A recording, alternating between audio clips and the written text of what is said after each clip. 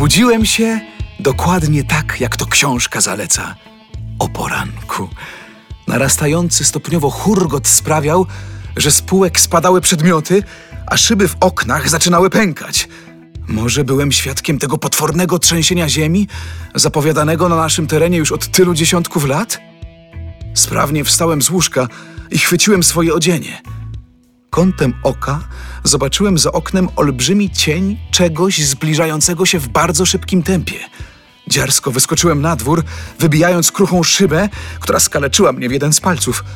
Kryjąc się w wysokiej trawie, z niedowierzaniem obserwowałem 1000-tonowy walec drogowy, pędzący ze wzgórza wprost na mój pokój. Wkrótce wbił się w niego z wielką siłą. Przeleciał dom na wylot i nadal pchany niewidzialną siłą grawitacji popędził dalej przed siebie. Po chwili przybiegła cała moja rodzina. Bliscy zgromadzili się na miejscu wypadku, mając w sercach nadzieję, że już po mnie. Oddaliłem się stamtąd po cichu.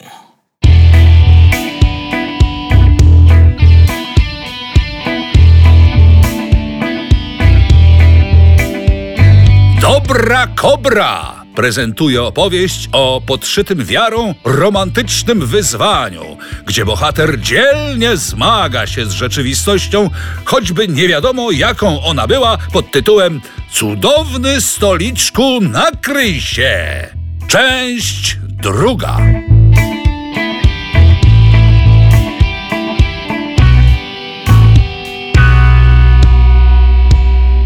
Na nic nie czekać. Kto nie czeka, dostanie. Kto czeka, może się nie doczekać.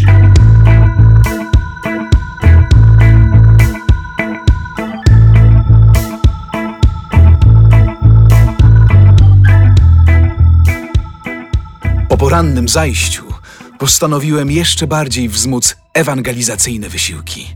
Wsadziłem pod pachę parę egzemplarzy książki i wdarłem się siłą do miejscowego sklepu spożywczo-monopolowego. Z scyzorykiem steroryzowałem sprzedawczynię i zagroziłem stojącym w kolejce klientom, że nie ręczę za siebie, jeśli nie zaczną wreszcie kupować książki. Taki młody, to i musi ma problemy z napięciem. Szepnęła litościwie jedna z kobiet. Pan przyjdzie na zabawę w sobotę, to panu odpuści. Doradziła nieco głośniej druga. Straci pan dużo energii, wytańczy się, a na dodatek będą wybory Miss namoczonego podkoszulka. A ta z najładniejszymi cyckami dostanie główną nagrodę, całe 500 złotych. Dokończyła rozmarzonym tonem. Naraz do sklepu wpadł mężczyzna z rozbieganym wzrokiem. Chcę dowody! Wysapał z emocją. Co? No, strasznie chcę dowody! Krzyczał, kręcąc się w kółko i wpatrując we mnie z nadzieją. Odparłem spokojnie. Drogi panie, nie widzisz pan, że teraz ja okupuję sklep? Niech pan najpierw kupi książkę, to pogadamy o chrzcie. Taka jest kolejność. Mężczyzna wybiegł w podskokach, krzycząc coraz donośniej. Dowody! Strasznie chcę dowody! Opuściłem scyzoryk i wyszedłem wraz z zaciekawionymi klientami przed sklep. Widziałem wyraźnie, jak facet truchtem podbiegł do pobliskiego stawu i skoczył na główkę. Przez chwilę rozbryzgiwał wodę rękami i nogami, by w chwilę później zniknąć w ciemnej czeluści i więcej już nie wypłynąć. W tym momencie obok sklepu wylądował latający ksiądz. Złożył swoje skrzydła, popatrzył jowialnym wzrokiem na trzymany przeze mnie scyzoryk, po czym skrzyżował swoje pulchne ramiona na piersi i powiedział spokojnie: Jestem Jan Paweł nazwisko. Ludzie zwą mnie też latającym księdzem. Dzięki skrzydłom mogę lepiej służyć mojej córce. Pozwól, że spytam, jaką masz przynętę? Przynętę? No, na jaką przynętę łowisz duszę? Doprawdy nie wiedziałem, co odpowiedzieć. Chrząknął duchowny. Wybacz, ale nie wierzę, że uda ci się tu kogoś pozyskać, bo moje owce znają mnie i słuchają mego głosu. Ale... Przerwał i podrapał się wolno po piersi.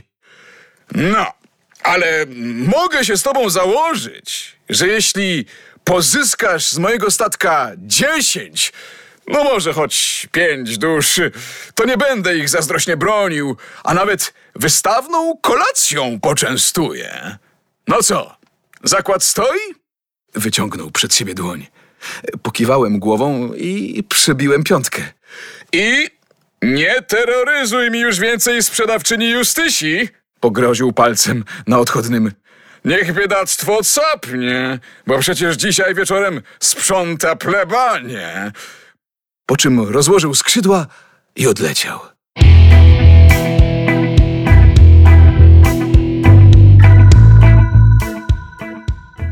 Usiadłem na ławeczce pod sklepem GS-u. Przymknąłem oczy i rozmarzyłem się. Wyobraziłem sobie, że dostałem się do niesamowitego nieba. Wszędzie tylko moi współbracia i ani śladu grzesznych obcych z innych wyznań. Miałem procę, leżałem pod palmą i strzelałem z niej kamieniami do niewiernych, biegających za wysokim murem. Niesamowici bracia górą! Aż mi ślina pociekła po brodzie. Po chwili, nie wiadomo dlaczego, po mych policzkach zaczęły spływać potoki łez. Chyba zdałem sobie sprawę z faktu, że na chwałę niesamowitych braci niczego więcej już nie mogłem w tym miejscu dokonać. Zegar na wieży kościoła wybił 12. Z nieba lał się ogromny żar. Zauważyłem zbliżającą się do wsi jakąś długą karawanę, ciągnącą za sobą tumany kurzu. Wstałem i wytężyłem wzrok, aby po niedługim czasie być pewnym, że oto nadjeżdżają cyganie. Zastawili wozami cały plac przy remizie. Sprawnie rozłożyli kramy, zaczęli grać, śpiewać i wróżyć z ręki. Zrobiło się kolorowo. Podszedłem zobaczyć, co oferują. Przebierałem odpustowe świecidełka, rozgarniałem oksydowane pistolety oraz trąbki. Na jednym ze stoisk niespodziewanie natrafiłem na duże opakowanie jakiegoś lekarstwa. Zaciekawił mnie napis na pudełku. Tabletka misyjna 1000 miligramów. Serce zaczęło bić mi żywiej. Czym prędzej wysupłałem z kieszeni pieniądze i zakupiłem 1 sztukę. Z dala od wsi, w zaciszu szemrzącego strumyka, ostrożnie wyjąłem z kieszeni mój zakup i obejrzałem go dokładnie. A co mi tam? Raz kozie śmierć. W zabobony przecież nie wierzę, więc nie powinna zaszkodzić. Wsadziłem tabletkę do ust i popiłem świeżą wodą. Chwilę później puściłem niespodziewanie silnego bąka.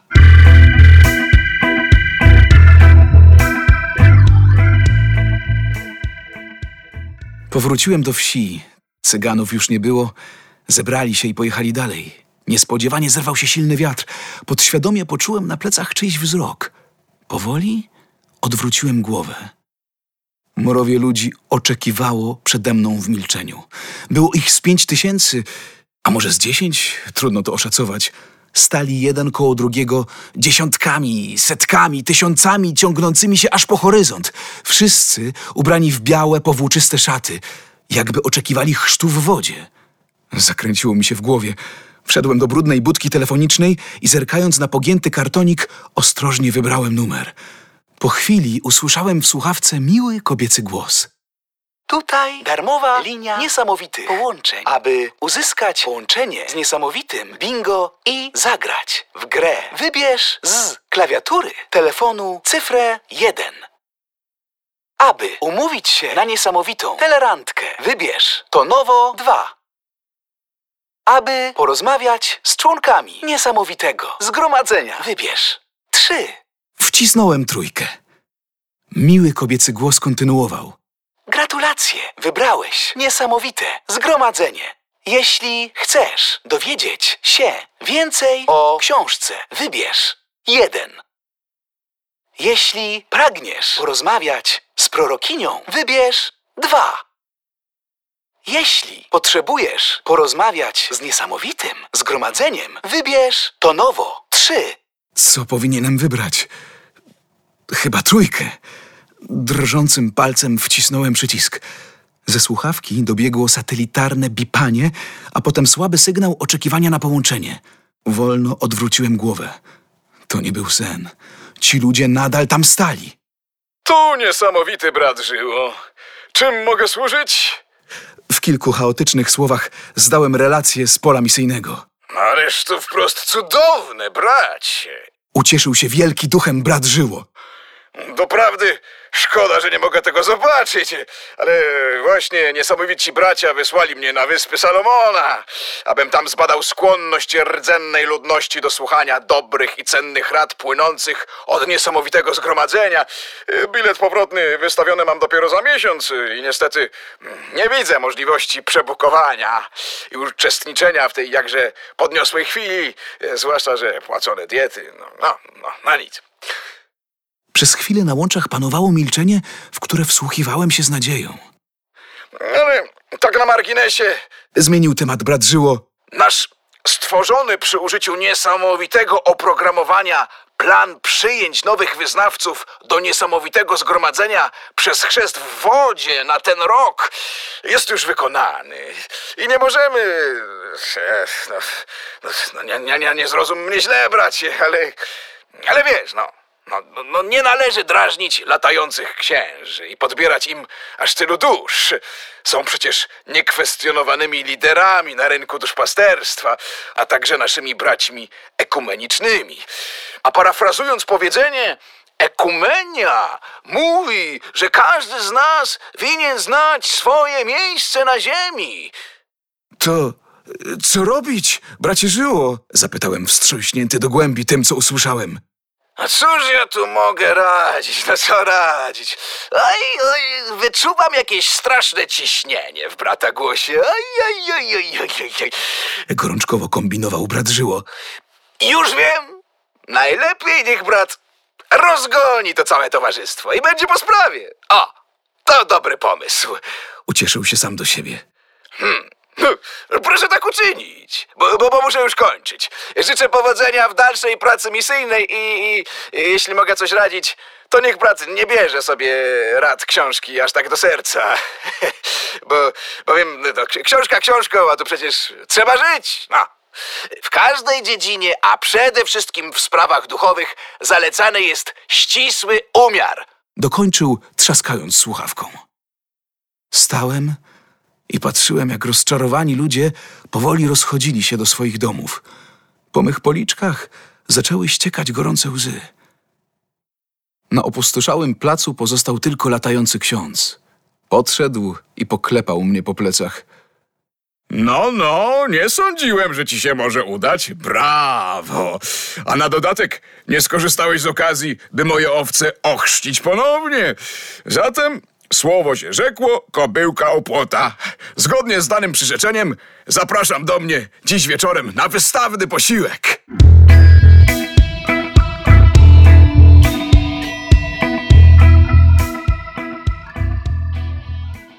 Kolacja odbyła się w parku obok plebanii Jana Pawła nazwisko.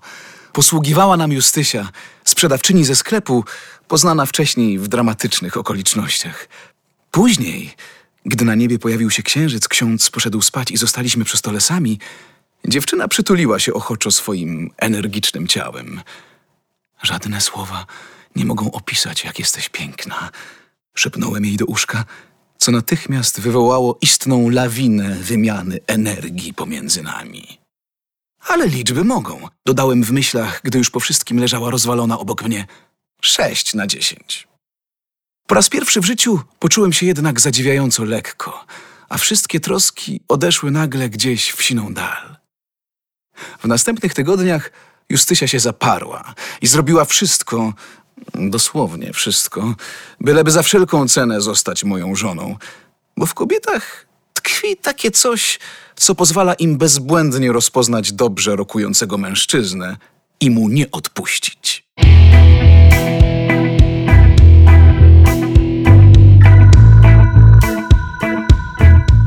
Gdy o poranku zbliżałem się do rodzinnego domu, u jego wrót oczekiwała cała moja rodzina.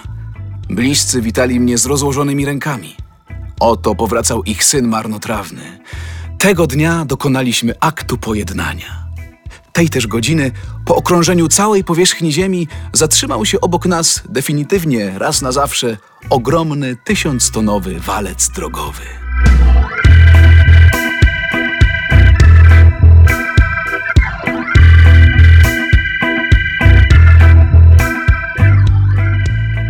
Od opisanych wydarzeń upłynęło sporo czasu.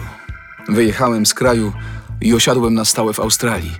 Razem ze sprytną Justysią otworzyliśmy na antypodach sieć sklepów GS, które odniosły niespodziewany sukces komercyjny, przymnażając nam zarówno bogactwa, jak i sławy.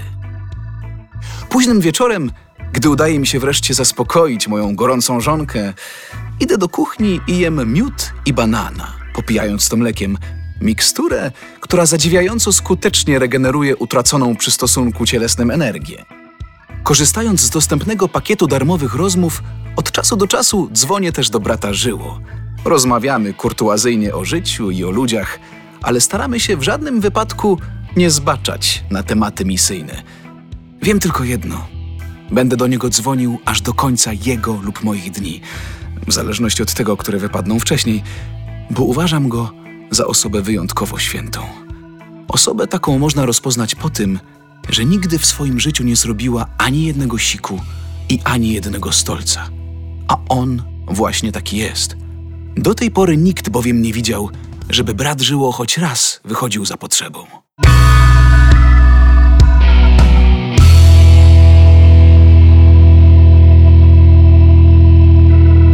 Koniec!